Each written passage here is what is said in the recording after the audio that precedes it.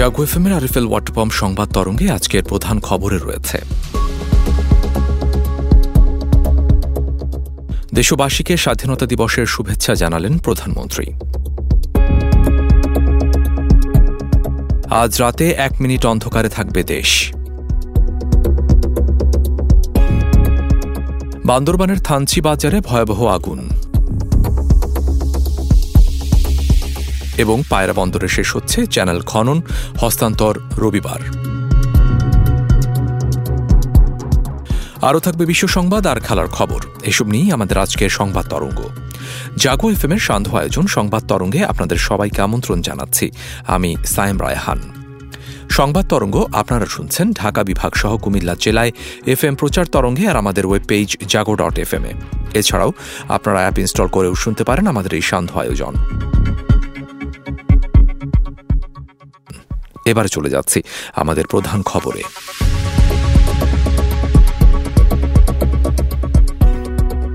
উন্নয়নের মহাসড়কে এগিয়ে যাচ্ছে বাংলাদেশ।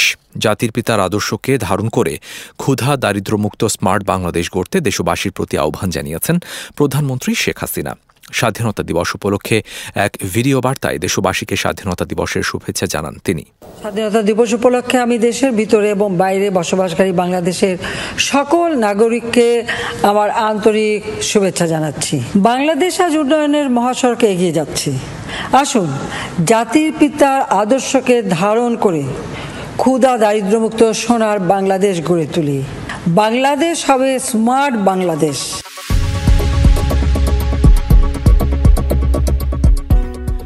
আজ ভয়াল 25শে মার্চ, জাতীয় গণহত্যা দিবস। মানব সভ্যতার ইতিহাসে একটি কলঙ্কিত হত্যাযজ্ঞের দিন। গণহত্যা দিবসের রাতে 1 মিনিট অন্ধকারে থাকবে দেশ। 1971 সালের 25 মার্চ কাল রাতের স্মরণে আজ রাত 10:30 থেকে 10:31 পর্যন্ত 1 মিনিট সারা দেশে প্রতীকী ব্ল্যাকআউট পালন করা হবে। তবে কেপিআই এবং জরুরি স্থাপনা এ কর্মসূচির আওতা মুক্ত থাকবে। মুক্তিযুদ্ধ বিষয়ক মন্ত্রণালয়ের সংবাদ বিজ্ঞপ্তিতে এ তথ্য জানানো হয়েছে।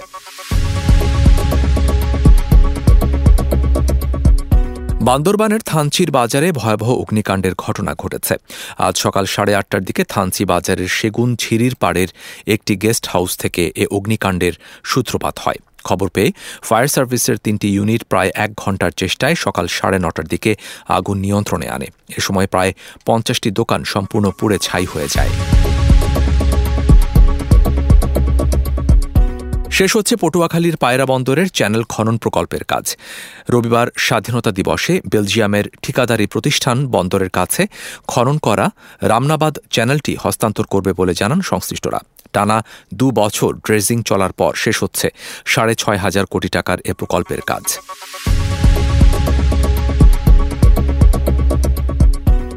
এবার আন্তর্জাতিক প্রসঙ্গ।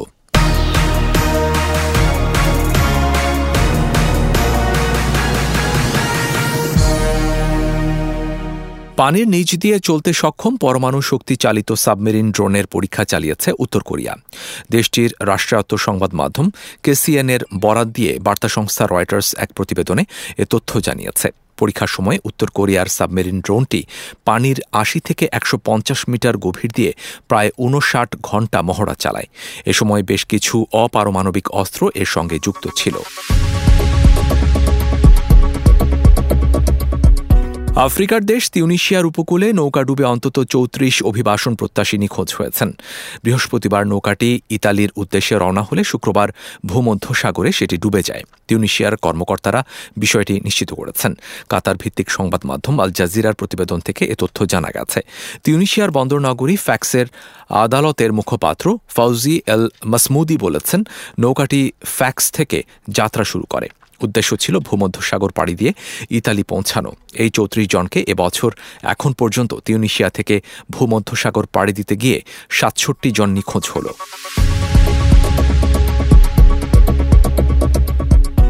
চীনে স্বর্ণের নতুন একটি খনি আবিষ্কার হয়েছে। নতুন খনিতে 50 টন স্বর্ণ থাকতে পারে বলে ধারণা করা হচ্ছে। প্রতিবেদনে বলা হয়েছে, শ্যানডং প্রদেশে একাধিক স্বর্ণখনি রয়েছে। সেখানেই নতুন আরও একটি খনি আবিষ্কার হয়েছে। শ্যানডংয়ের রুশান এলাকায় আবিষ্কৃত এই স্বর্ণখনির নাম শিলাওকৌ খনি।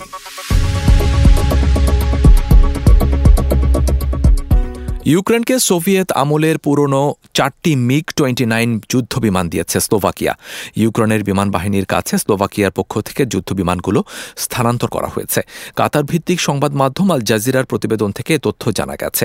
ইউক্রেনের বিমান বাহিনীর পাইলটরা স্লোভাকিয়ার মাটি থেকে যুদ্ধবিমানগুলো চালিয়ে ইউক্রেনে নিয়ে যান। যুদ্ধবিমানগুলো নিরাপদে ইউক্রেনে পৌঁছেছে বলে নিশ্চিত করেছে স্লোভাকিয়ার প্রতিরক্ষা মন্ত্রী জারোস্লাভ ন্যাড। স্লোভাকিয়া জানিয়েছিল তারা ইউক্রেনকে সব মিলিয়ে 13টি মিগ-29 যুদ্ধবিমান সরবরাহ করবে। এবারে সামাজিক যোগাযোগ মাধ্যমে সর্বাধিক আলোচিত বিষয় নিয়ে থাকছে আমাদের এবারের আয়োজন। প্রথমবার বিদ্যুতের আওতায় আসছে মূল ভূখণ্ড থেকে বিচ্ছিন্ন কক্সবাজারের দ্বীপ উপজেলা কুতুবদিয়া।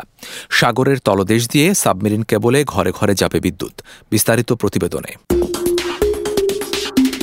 কুতুবদিয়ায় সাবমেরিন ক্যাবেলে বিদ্যুৎ যাবে ঘরে ঘরে। প্রথমবার বিদ্যুতের আওতায় আসছে মূল ভূখণ্ড থেকে বিচ্ছিন্ন কক্সবাজারের দ্বীপ উপজেলা কুতুবদিয়া। সাগরের তলদেশ দিয়ে সাবমেরিন ক্যাবেলে ঘরে ঘরে যাবে বিদ্যুৎ। স্থানীয়দের আশা, এর মাধ্যমে দ্বীপের পর্যটন, লবণ আর মৎস্য খাতে আমূল পরিবর্তনের পাশাপাশি গড়ে উঠবে শিল্প কারখানা। কক্সবাজারের দ্বীপ উপজেলা কুতুবদিয়া সাগরবেষ্টিত 215 বর্গ কিলোমিটারের এই জনপদে বসতি 1.5 লাখ মানুষের। এই দ্বীপে বিদ্যুৎ ছিল অনেকটা সোনার হরিণ। বায়ু বিদ্যুতে কিছু বসতি আলোকিত হলেও সিংহভাগ মানুষই ছিল বিদ্যুৎ বঞ্চিত। তবে দীর্ঘ অপেক্ষার পর জাতীয় গ্রিডের সঙ্গে যুক্ত হচ্ছে সাবমেরিন ক্যাবেলের মাধ্যমে প্রথমবারের মতো বিদ্যুৎ যাচ্ছে কুতুবদিয়ায়। তবে দীর্ঘ অপেক্ষার পর জাতীয় গ্রিডের সঙ্গে যুক্ত করে সাবমেরিন ক্যাবেলের মাধ্যমে প্রথমবারের মতো বিদ্যুৎ যাচ্ছে কুতুবদিয়ায়। সবকিছু ঠিক থাকলে চলতি মাসেই দ্বীপের ঘরে ঘরে পৌঁছে যাবে বিদ্যুৎ। দেশব্যাপী শতভাগ মানুষকে বিদ্যুৎ সুবিধার আওতায় আনতে 2020 সালে 400 কোটি টাকা ব্যয়ে হাতিয়া, নিঝুম ও কুতুবদিয়া দ্বীপে শতভাগ নির্ভরযোগ্য ও টেকসই বিদ্যুতায়ন প্রকল্প হাতে নেওয়া হয়। আর কুতুবদিয়ায় সাবমেরিন ক্যাবেলে বিদ্যুৎ সরবরাহ প্রকল্পের কাজ শুরু করা হয় 2021-22 অর্থ বছরে। প্রকল্পটির মেয়াদ রয়েছে জুন 2023 সাল পর্যন্ত। Safwan Saad, news desk, Jago FM.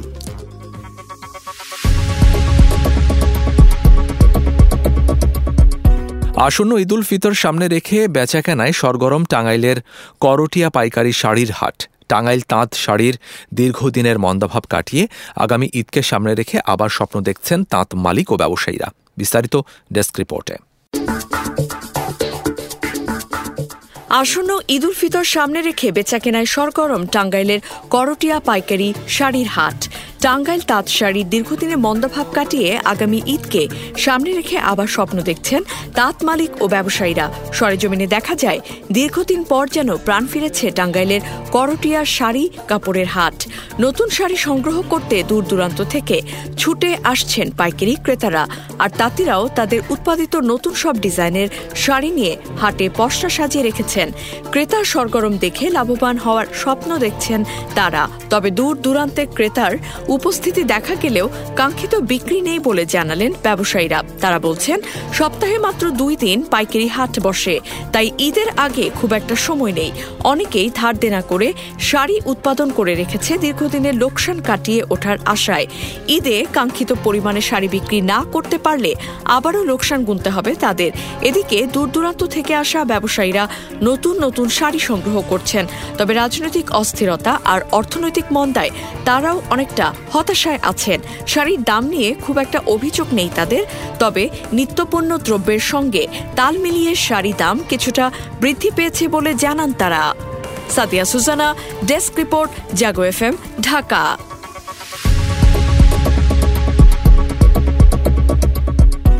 এবারে খেলার খবর।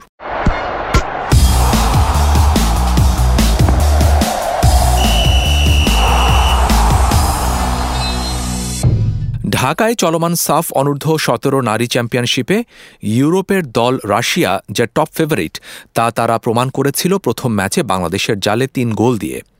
শুক্রবার কমলাপুর বীরশ্রেষ্ঠ শহীদ সিপাহী মোস্তফা কামাল স্টেডিয়ামে নিজেদের দ্বিতীয় ম্যাচে রুশ মেয়েরা আরও বিধ্বংসী হয়ে উঠেছিল ভুটানের বিপক্ষে। পাহাড়ি দেশটিকে 9-1 গোলে হারিয়ে দ্বিতীয় জয় তুলে নেয় প্রথমবারের মতো সাফে খেলতে আসা রাশিয়ান কিশোরীরা।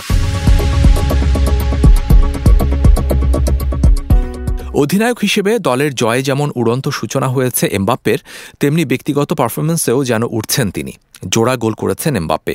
এ নিয়ে সর্বশেষ 2 আন্তর্জাতিক ম্যাচে 5 গোল করলেন তিনি। দুরন্ত দুর্বার ফরাসির সামনে ঠাঁই পায়নি ডাচরা। ইউরো চ্যাম্পিয়নশিপের বাছাই পর্বে ফ্রান্সের কাছে 4-0 গোলে রীতিমতো বিধ্বস্ত হয়েছে নেদারল্যান্ডস।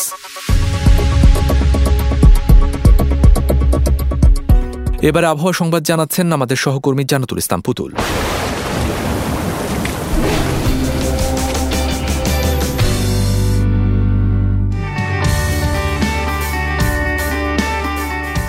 ধন্যবাদ আপনাকে। জানিয়ে দিচ্ছি আজ সকাল 9টা থেকে পরবর্তী 24 ঘন্টার আবহাওয়ার পূর্বাভাস। পূর্বাভাসে বলা হয়েছে কুমিল্লা, নোয়াখালী অঞ্চল, রংপুর, রাজশাহী, ময়মনসিংহ, ঢাকা, খুলনা ও সিলেট বিভাগের 2-1 জায়গায় অস্থায়ীভাবে দমকা, ঝোড়ো হাওয়া সহ বৃষ্টি, বজ্রসহ বৃষ্টি হতে পারে। সেই সাথে কোথাও কোথাও বিক্ষিপ্তভাবে শিলাবৃষ্টি হতে পারে। এছাড়া দেশের অন্যত্র আবহাওয়া প্রধানত শুষ্ক থাকতে পারে। সারা দেশে দিন এবং রাতের তাপমাত্রা সামান্য বৃদ্ধি পেতে পারে। এছাড়া আজ ঢাকায় সর্বোচ্চ তাপমাত্রা রেকর্ড করা হয়েছে 32.7 এবং সর্বনিম্ন 21.3, এবং কুমিল্লায় সর্বোচ্চ তাপমাত্রা 30.5 এবং সর্বনিম্ন 19.8 ডিগ্রি সেলসিয়াস। আজ ঢাকায় সূর্যাস্ত সন্ধ্যা 6:11 এবং আগামীকাল ঢাকায় সূর্যোদয় ভোর 5:57। এই ছিল আমার হাতে থাকা আবহাওয়ার সর্বশেষ পূর্বাভাস। ফিরে যাচ্ছি স্টুডিওতে। এতক্ষণ আবহাওয়া সংবাদ জানাচ্ছিলেন আমাদের সহকর্মী জান্নাতুল ইসলাম পুতুল। ধন্যবাদ আপনাকে। শেষ করছি আজকের আরএফএল ওয়াটার পাম্প সংবাদ তরঙ্গ। শুভেচ্ছা সবাইকে।